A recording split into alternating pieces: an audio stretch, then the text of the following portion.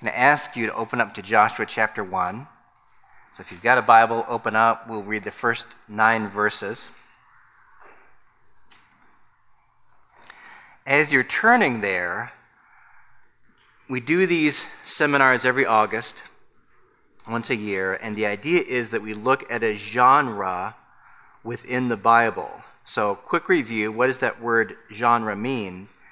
Genre means a kind or type of something, and it doesn't have to apply just to Bible or literature. So you could have genres of buildings, which would mean a type of building or architecture. You could have a genre of clothing, so somebody might say 90s casual is a type of clothing. Oh, that guy's wearing something that reminds me of casual clothing in the 90s. And you can have genres of books, which means kinds of books. So last year we looked at, can't remember from here, epistles, Pauline epistles, or letters.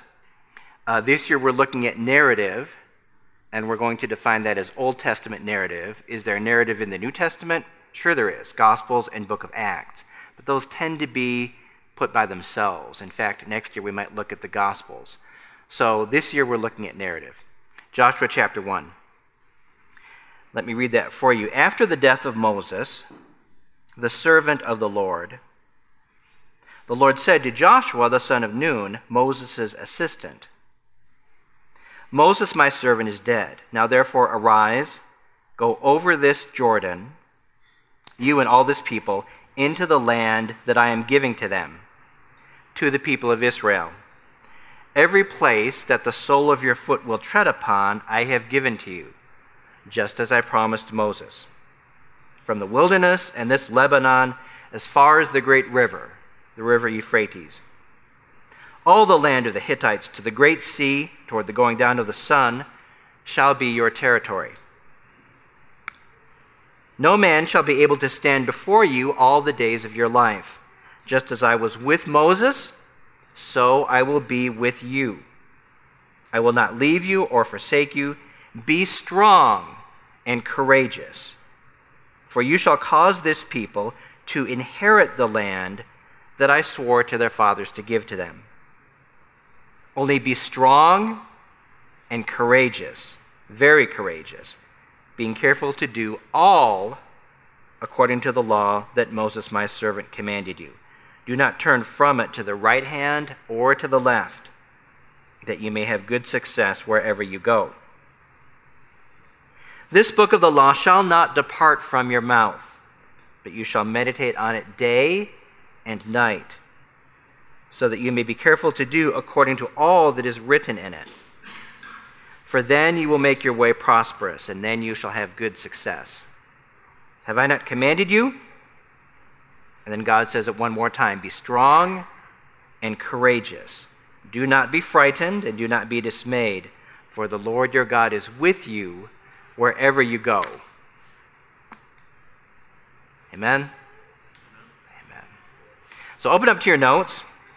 I'm not going to read this first page to you, but I'll ask that you read that on your own. We've got a great quote here from a Puritan named Charles Simeon. And if I could paraphrase his point, basically his point to pastors that he was training is this: let the point of the text being a text from the Bible, be the point of your sermon. Well, the same advice applies to us. Let the point of the text, what the Bible says, be the point of your fill in the blank. Discipleship, advice, warning, encouragement to others and to yourself as you preach to yourself. So everything starts with what the point of the text is, not our own agenda. So look at the next page. What we'll do now is get a brief introduction to the book of Joshua. We're going to call this section 0. So a little preface for 5, 6, 7 minutes before we do lesson 1. So first part of this section, 0.1. Authors look at the whole Bible, and authors ask the question, is there some kind of unifying or overarching principle or theme to the whole Bible? Which is a great question to ask. So not just what does this verse teach that I'm looking at, nor what does this chapter teach that I'm looking at, but what's the story of the whole Bible? And they come up with 2 or 3 answers, but there's overlap between these answers, and one common word that authors come up with is the word kingdom. So God is the king, of course, and this king has a people. He has a place for that people, and he wants that people to sit and enjoy his rule, his sovereign rule over their lives, corporately and individually. So part of what we'll ask this morning is, how does Joshua fit into that big picture of the Bible as God being king over a chosen people? 0.2, some topics and themes in Joshua. The first bullet point there is place. Joshua is very much about the nation Israel having a place. It's the first time that the nation of Israel has a place they can call their own. Think of the book of Genesis. Patriarchs really don't have a place.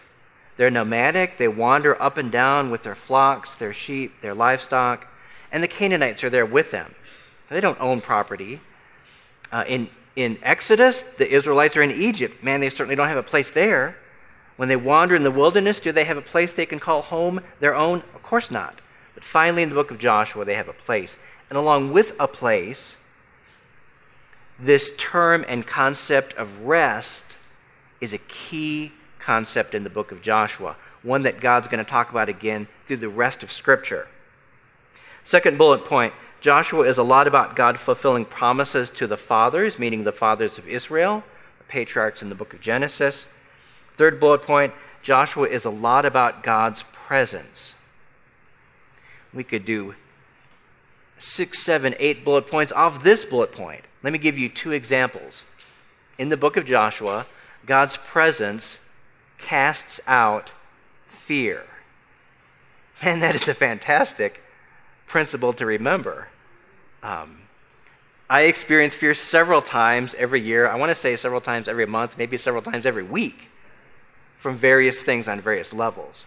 If I can remember this principle, God's presence casts out fear, and I've got especially Scripture memorized, wow, that's a great way to allow God's Spirit to move me out of that position of unhealthy fear. Second, in Joshua, God's presence means that neither Joshua nor the people of Israel operate out of their own strength. And that's another great principle that applies not only corporately but individually. And then final bullet point here, and these are just 4 examples. We could have listed many more.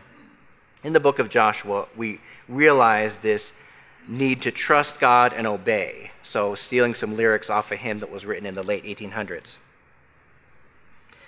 Third section, and this is kind of a little aside, a little sidebar or footnote. It's interesting that some commentators think that Joshua is parallel to the book of Acts in the New Testament. How so? Well, there are a couple points of similarity or comparison here. Think about it. Each one of these books immediately follows the first section of each testament. So what is the first section of the New Testament? Well, it's the 4 Gospels. What immediately follows that? Book of Acts. What's the first section of the Old Testament? Well, if you studied Bible, you know that that's the books of Moses, called the Pentateuch or the 5 books, also called the Torah in Judaism or the Law. That is the first section, Genesis through Deuteronomy. What immediately follows that? The book of Joshua. Second point of comparison, because the first point was, okay, of course you're going to have a book that follows each of those 2 sections. Well, Joshua and Acts also share this in common. They're both about God's people spreading out and interacting with unbelievers or pagan people groups. Now, there's a point of contrast here as well as a point of comparison, because they do that very differently, don't they? In the book of Joshua, God gives them a geographical territory, the land of Israel, and they're also told to kill people that are within Israel if they don't surrender. In the book of Acts, we're not talking about a specific piece of land as if this acreage is important to God. We're talking about the church, which can exist anywhere and should exist everywhere. And of course, the church isn't out to kill people, but spread the gospel. Another way of moving from comparison to contrast would be saying this. Some authors say that in the Old Testament, the idea is that Israel says to the world, come and see what we've got here, and it's kind of an optional invitation. In other words, God doesn't send Israel to all the nations. Another way of wording that is the book of Jonah, where Jonah does go to a pagan people group, is the exception, not the rule. Whereas New Testament, completely different. Instead of come and see, authors say that the phrase here would be go and tell. And that go and tell is not optional, because God wants worshipers from every people group. So, some quick points of comparison and contrast to the book of Acts. Next section. One final way of looking at Joshua as a preface to our lessons this morning is to look at it in relation to other books of the Old Testament. And we should ask that question of any book that we study. How does it relate to the books that came before it? How does it relate to the books that are going to come after it? So I'm going to give you my favorite cross-reference, so to speak, in this whole area. And we could list 100 cross-references here. Here's my favorite one. Both Joshua and Psalms have the same vocabulary, meaning they're talking about the same topics early on in the book, not only in chapter 1, but early on in chapter 1. So here it is, and you'll see it highlighted in your notes. In Joshua, it happens in verse 8. We're told that the book of the law says, God shall not depart from your mouth. You shall meditate. There's a verb that's going to get repeated in the book of Psalms. On it day and night. There's a phrase that's going to get repeated in Psalm 1. Day and night. And if you were to search that phrase, day and night, it doesn't happen that often in the Old Testament. It's pretty rare. So that you may be careful to do according to all that is written in it. For then you will make your way prosperous, and then you will have good success. That verb to be prosperous also happens in Psalm 1. So let me read you the verse from Psalm 1. We start in verse 2. His delight, this is the good guy as opposed to the bad guy. You've got two different men described in Psalm 1. Is in the law of the Lord, and on his law, should have highlighted that word too, he meditates, there's the same verb, day and night. And then in verse 3, in all that he does, he prospers. So I think it's pretty clear this is intentional. And let me tell you some more evidence as to why I think it's intentional. You may not know this, but the Hebrew Bible, what we call the Old Testament, the Bible of the Jews, has a different arrangement. Now, their Bible starts with Genesis just like ours does, but not every book appears in the same place that it does in a Protestant Bible, an English Bible, a Bible that we'd use in the church. Also, they group books a little bit differently than we do. So all the content is the same. So if I were to bring my Hebrew Bible in here, any verse in my Hebrew Bible you can find in your English Bible, and vice versa. Any verse you say, I can find it in my Hebrew Bible. The content of one is not even by one verse different than the content of the other, but they're arranged a little bit differently in terms of books. So here's where I want to lead to in that whole idea. We think of Joshua, Judges, Samuel, and Kings, if I say Samuel, I mean 1st and 2nd Samuel, as historical books. In the Jewish canon or collection and organization of their Bible books, they're called prophets. Isn't that interesting? Now, they're not prophets in exactly the same sense as Isaiah, Jeremiah, and Ezekiel, which in Judaism are clearly prophets, but they still call them prophets. And the reason is, and one reason, there might be two or three, is that this is history written from a prophetic viewpoint. Very different than the way authors write history in our day. Although I guess maybe now people are acknowledging that all authors put themselves into their history writing. There's going to be biases that come through. Nobody can write objective history. But still, in our day, if someone were writing a history of World War II, you're supposed to not be able to tell if they're Republican, Democrat, or Libertarian, if they're 80 years old or 20 years old, if they're pro-life or pro-choice. You're not supposed to be able to tell those things, right? They're supposed to be relating facts of World War II, even if it's from some perspective. I'm going to focus on the foot soldier and not the officers or something along those lines. Not so in the Bible. So we have the narrator coming right out and saying, this king was wicked. He did evil in the eyes of the Lord. Now, modern history authors don't say that. People on Facebook postings say that all over the place. This president is as evil as can be. But not people that are writing history and putting that on the New York Times bestseller list as nonfiction. Biblical authors, very, very different. So, Joshua is considered a prophet, called the former prophets in the Hebrew collection. So, here's the point I want to get to. The prophets, which is former prophets, Joshua, Judges, Samuel, Kings, and latter prophets, Isaiah, Ezekiel, Jeremiah, the 12 minor prophets. That whole section in the Hebrew or Jewish collection starts with the book of Joshua, which starts with chapter 1, which starts with what? God's Word. The third section in the Hebrew collection, little pause here, I mentioned the first one a few minutes ago. It's the books of Moses, or the Torah. So you've got the law, the prophets. Third section is called the writings. Guess what book the writings starts with? Book of Psalms.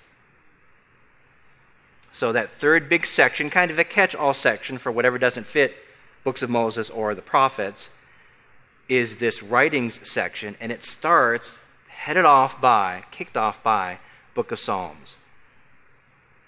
So you might say, wow, that's pretty cool that prophets and writings starts with a focus on God's Word, but the Torah really doesn't. No, it really does. It doesn't in the same way. We don't have a verse in Genesis 1 verse 2 that says meditate on God's law day and night, because God's law isn't written.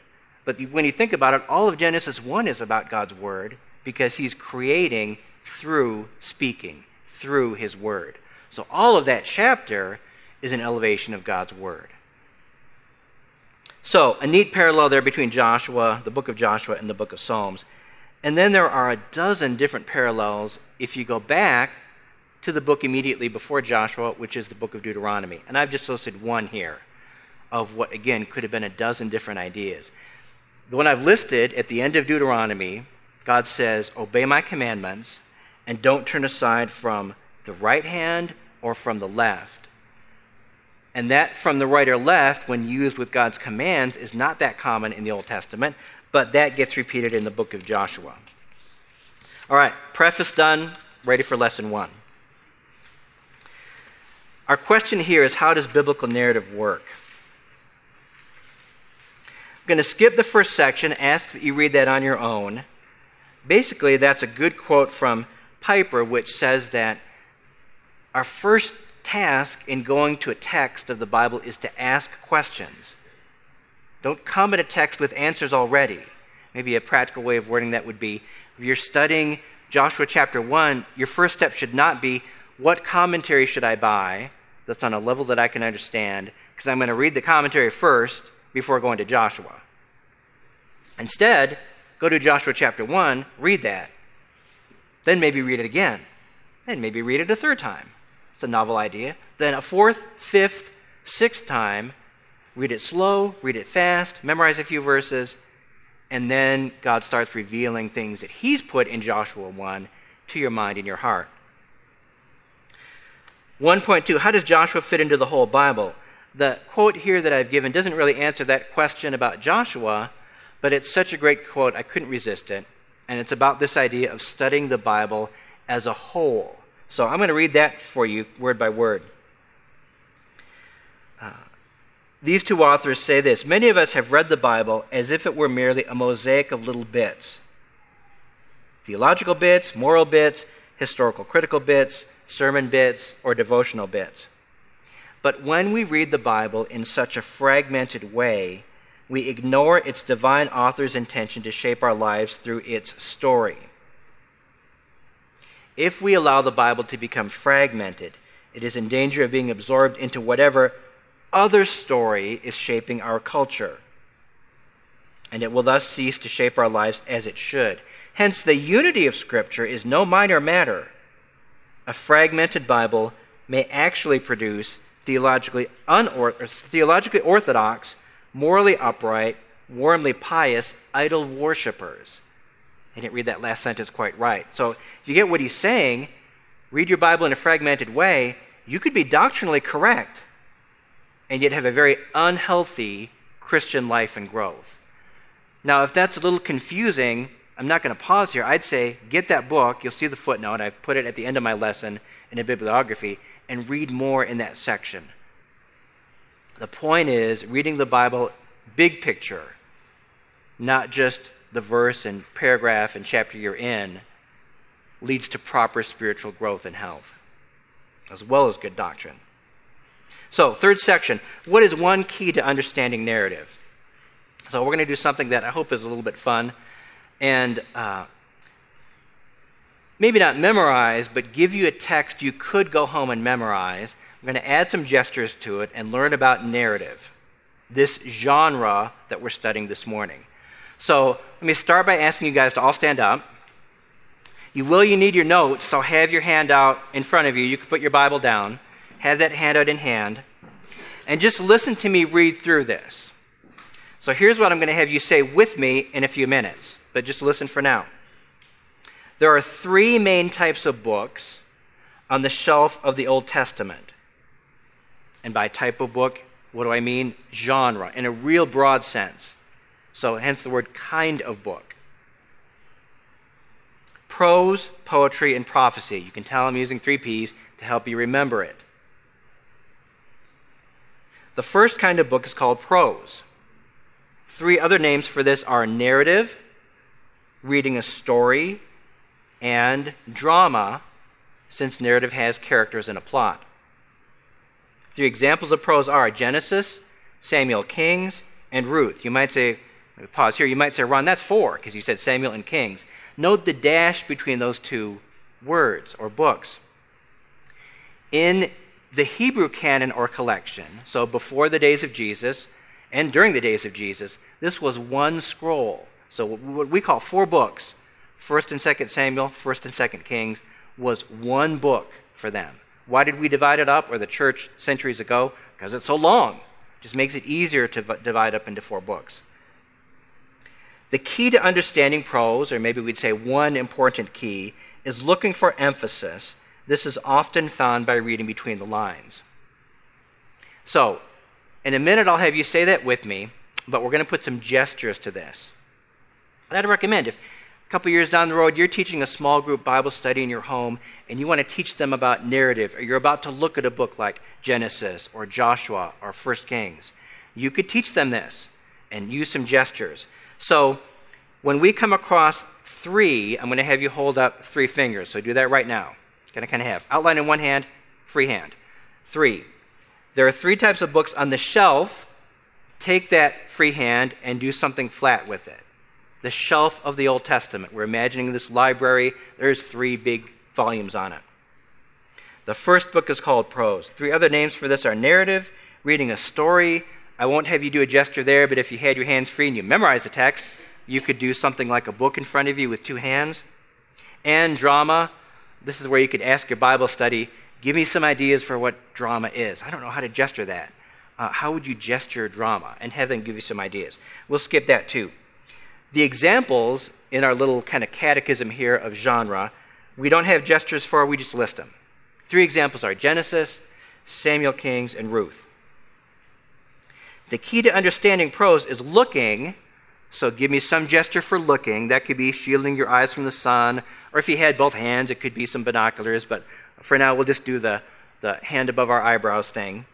For emphasis, this will be hard as you're holding your hand out, but what people usually come up with is taking one hand as a fist and then slamming it into the other hand, an open palm.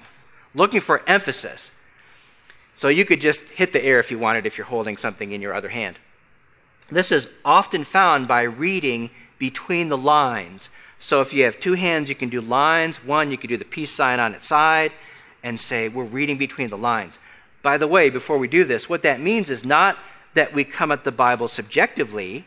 We find whatever we want to find in biblical narrative. whatever lessons we think are there. It simply means that authors in biblical narrative often don't communicate directly. So they don't say Moses, who is writing the book of Genesis, hey, this is the point I'm trying to make through this story. They give you clues that are in the text, and it's an indirect way of teaching. So reading between the lines doesn't mean there's white space, blank space, you come up with whatever you want. It simply means the lessons often aren't direct, as Paul might be in Pauline letters, where he's giving you commands and doctrine, and it's really clear the point that he's trying to make. So, say it with me and try your best at doing some gestures. So I know you've got to kind of look at your script here. So say it along with me. There are 3 main types of books on the shelf called the Old Testament: prose, poetry, and prophecy. The first kind of book is called prose. 3 other names for this are narrative, reading a story, and drama, since prose has characters and a plot. 3 examples of prose are Genesis, Samuel, Kings, and Ruth. The key to understanding prose is looking for emphasis. This is often found by reading between the lines. Great, you can take a seat. Good job. Section 4. The big thing to remember from that little catechism is this. Look for emphasis. We'd say that with any genre of the Bible. Poetry, apocalyptic, gospels, letters. We always look for emphasis. But in narrative, it's found by reading between the lines. That's why we say, man, maybe even more important to read Joshua chapter 1 again and again and again, because the clues are going to be there in the text, but God doesn't reach out and tell us, here are the 3 things I want you to get out of Joshua chapter 1. Section 4, we also ask this question: what mode of narration are we in when we're in a paragraph or a chapter in the book of Joshua?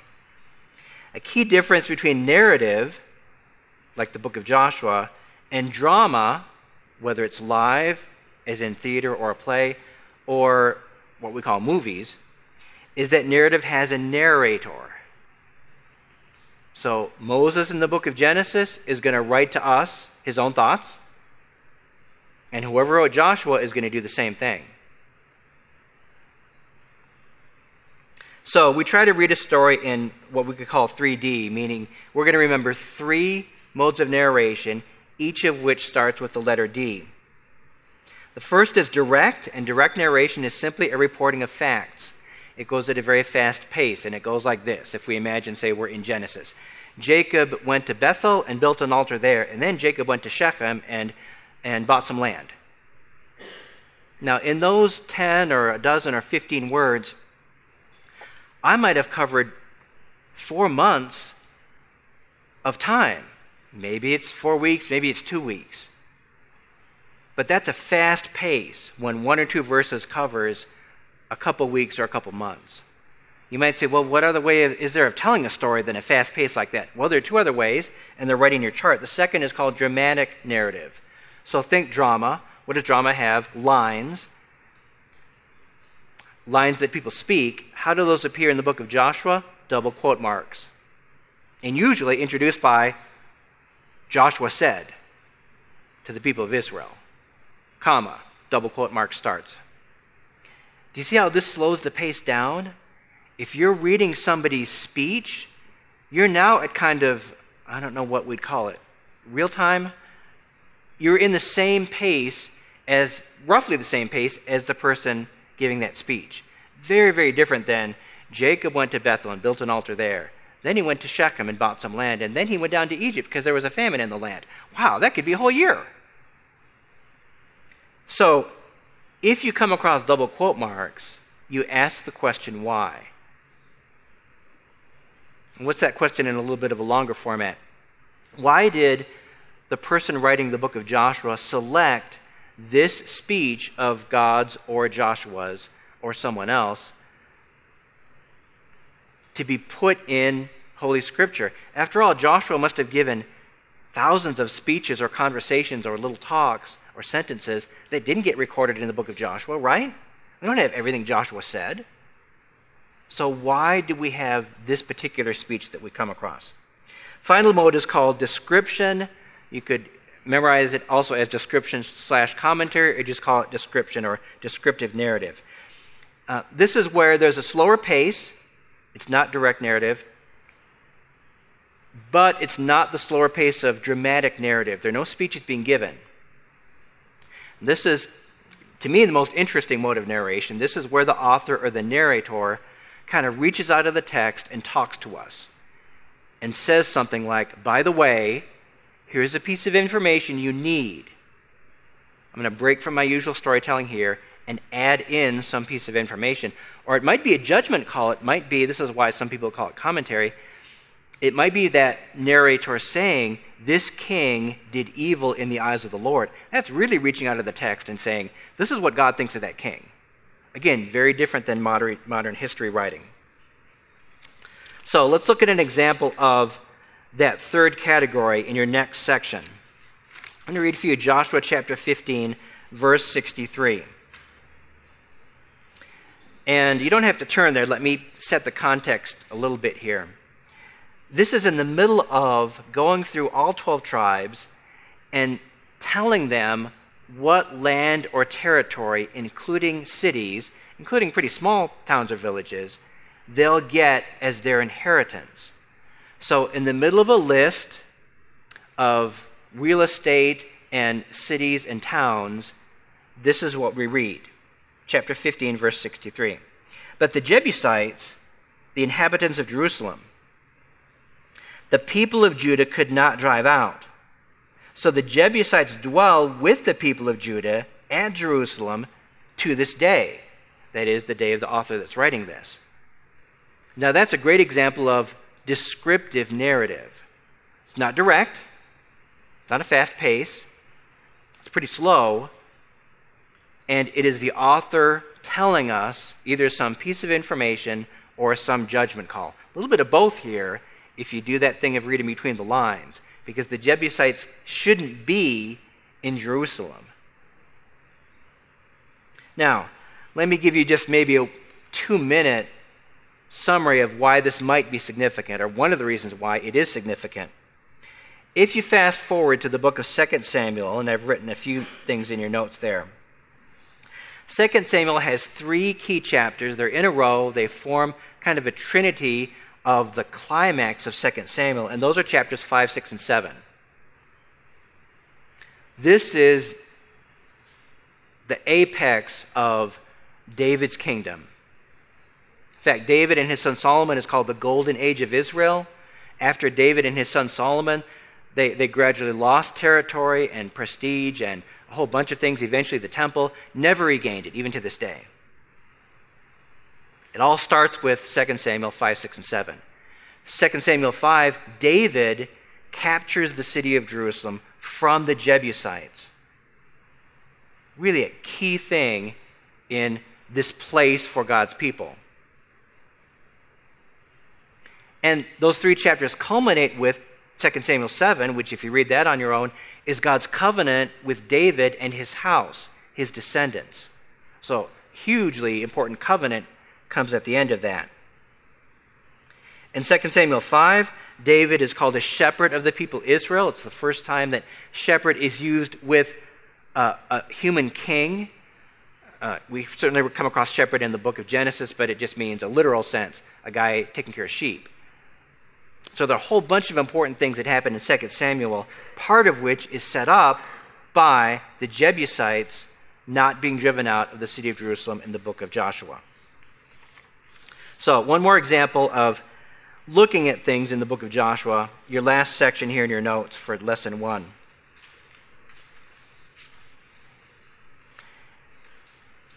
In Joshua chapter 1, verse 1, here's what we read.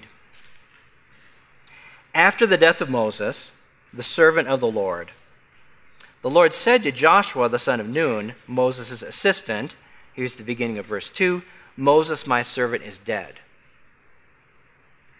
So if you go home and use Joshua 1 as a little case study, reading it again and again and again, one thing you're going to want to ask is, as I'm looking for emphasis, what are one of the more clear-cut, obvious ways that an author shows emphasis? And the answer to that is repetition. We do the same thing. If Carla wants me to do some project around the house and it's really important to her, and I don't get it the first time she asks me to do it, what's going to happen? Repetition. A week later she'll say, hey, how about that tile project? Can you please do that for me? Maybe this weekend? Oh yeah, honey, I'm putting it on the to-do list. I'll definitely do that. A week goes by and I haven't done it. Repetition again, but the ante gets upped a little, right? I use the story of tile because it's a true story, and what happened was, after several months of telling Carla it was on the to-do list, and then telling her I've moved it up to the top 3 of the to-do list, but it still didn't get done, I come home, this is when we lived in Virginia, I come home one Friday, and there's the tile bought, and the grout, and the tools, all laid out in front of me, and Carla just said very nicely, very lovingly, guess what you're doing tomorrow? Like, oh man, I did all the work, but I get no credit, right? There's no deposit in the love bank of our marriage, right? Because she had to remind me for 4 months and get the stuff herself. Man, if I only would have done that 2 months ago, it would have been, oh, I love you so much for doing this. So look for repetition. As I read those first 9 verses, hopefully a few things came out. Be strong and courageous, I think, was repeated 3 times. There's a great candidate for concordant searching. Where does that phrase, be strong and courageous, or its opposite, don't be afraid or dismayed, occur elsewhere? Both elsewhere in the book of Joshua, if it does, meaning outside of chapter 1, and elsewhere in the whole Bible. Another great candidate in Joshua chapter 1 was God saying he will be with Joshua. That occurred twice in the 9 verses we read. Wow, where else, and again, let's say the whole Bible, do we read about God being with a king or a people, and his presence therefore casts out fear? Great thing to look for if you're doing a 1-year read through the Bible. Put it on a list of a few things. Hey, as I read a couple chapters every day, this is one thing I'm going to look for. Is there anything where God's presence casts out fear in this reading for today? The one I want to point out in this last section is the phrase, the servant of the Lord. Moses is given that title at the beginning of the book of Joshua in verse 1. So a great concordance search is going on something like BibleGateway.com. We've listed a couple online tools at the end of this lesson. And then selecting something like this exact phrase, and then plugging in, the servant of the Lord. Maybe you make sure that whatever translation you're searching, that's the wording they use. So they don't use, say, slave instead of servant, or bond servant instead of servant. But that's easy because you're already in Joshua 1. And if you're in ESV, then you just search in ESV. And you say, this is what I want. Where in the Bible does the phrase, the servant of the Lord, 5 words in that order, appear? And you'll get your list. And then you can ask a follow-up question. Which people are called the servant of the Lord? Who is called the servant of the Lord in the Old Testament? I know Moses is. Is it a title that is frequently used for Moses? I'll tell you the answer to that already. The answer is yes. Here's a great question I won't answer for you. I'll let you do it on your own. Is Joshua ever called the servant of the Lord? He's not here in verse 2 of chapter 1. Verse 1. The end of verse 1, that word assistant in the ESV is indeed a different Hebrew word than the word servant. So what's Joshua's title at the beginning of the book of Joshua? He's not the servant of the Lord. He's Moses' assistant or helper. So there's a great question for you to answer. Does Joshua ever get that title? Does Jesus ever get the title, the servant of the Lord? And I'll leave you with this in terms of advice for concordant searching. Remember that when you search for phrases or terms or titles, there might be variants. So think about it for a minute. You'll search for the exact phrase, the servant of the Lord. Maybe that's your first search, but it shouldn't be your last one. Why? Because You might have an author starting out a text and using the servant of the Lord as the first wording, but then because in ancient days, just like in modern days, they abbreviate things just like we do, they might abbreviate that. What could an abbreviation be of the servant of the Lord? Well, if God's speaking, it could be my servant. And if a human author is speaking about God, the human author might say, after saying the servant of the Lord, so we know it's Yahweh's servant, the human author might say his servant. So there's a good follow-up search. I think maybe I'll also need to search for my servant, and as I look at the context of each, I'm going to skim read to see, is it God speaking? And not Abraham saying, I'm sending my servant off to find a wife for my son. Probably don't want to search for just the word servant, because you're going to pull up 1,000 hits then, right? And you're going to spend a lot of time looking over just literal uses of the word servant. Again, like Abraham sending his servant to find a wife for his son. So servant of the Lord, great thing to search for. My servant or his servant, you'll have a mix of this title and not this title, literal usages, but still worthwhile. So, important things from this lesson. In narrative, like in all genres, we look for emphasis, but in narrative, it's found by reading between the lines. Does that mean subjective? No, of course not. It means that we look for clues and that narrators do not often come out and tell us, this is the point I want you to get. This is what you should apply. Second big thing out of this lesson, remember the 3 Ds. Direct narrative, that's pretty fast-paced. Dramatic narrative, that means double quotes. Descriptive narrative, that means the author's reaching out and telling us something, either an additional piece of information or a judgment call. This is good or bad, righteous or wicked. And ask the question why. Kind of always our question. Why did the author switch from direct to dramatic? Or vice versa. The author has given us a whole bunch of speeches in the book of Genesis. Judah gave a speech, and then Reuben gave a speech, and they're all giving speeches about this son Benjamin and what should or shouldn't be done with him. But now the author, Moses, is switching back to direct narrative. Why did he do that? What have we learned from the speeches, and what's coming up in the direct narrative? All right, bow your heads with me, let's pray. Father, we thank you that indeed you have declared all things.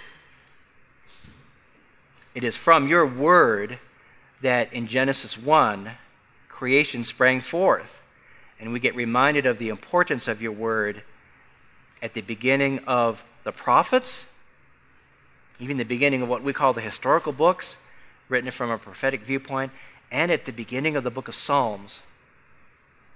You have stretched out the heavens and the seas and the land, and you've breathed within us, within human beings, a spirit of life in Genesis 1, and for those of us who believe and trust in the shed blood of Jesus for the forgiveness of sins, you've given us a new spirit, new life, your own spirit, the Spirit of Christ. For all these things we thank you. Help us to honor your word, knowing that as we do so, we honor you. In Jesus' name, amen.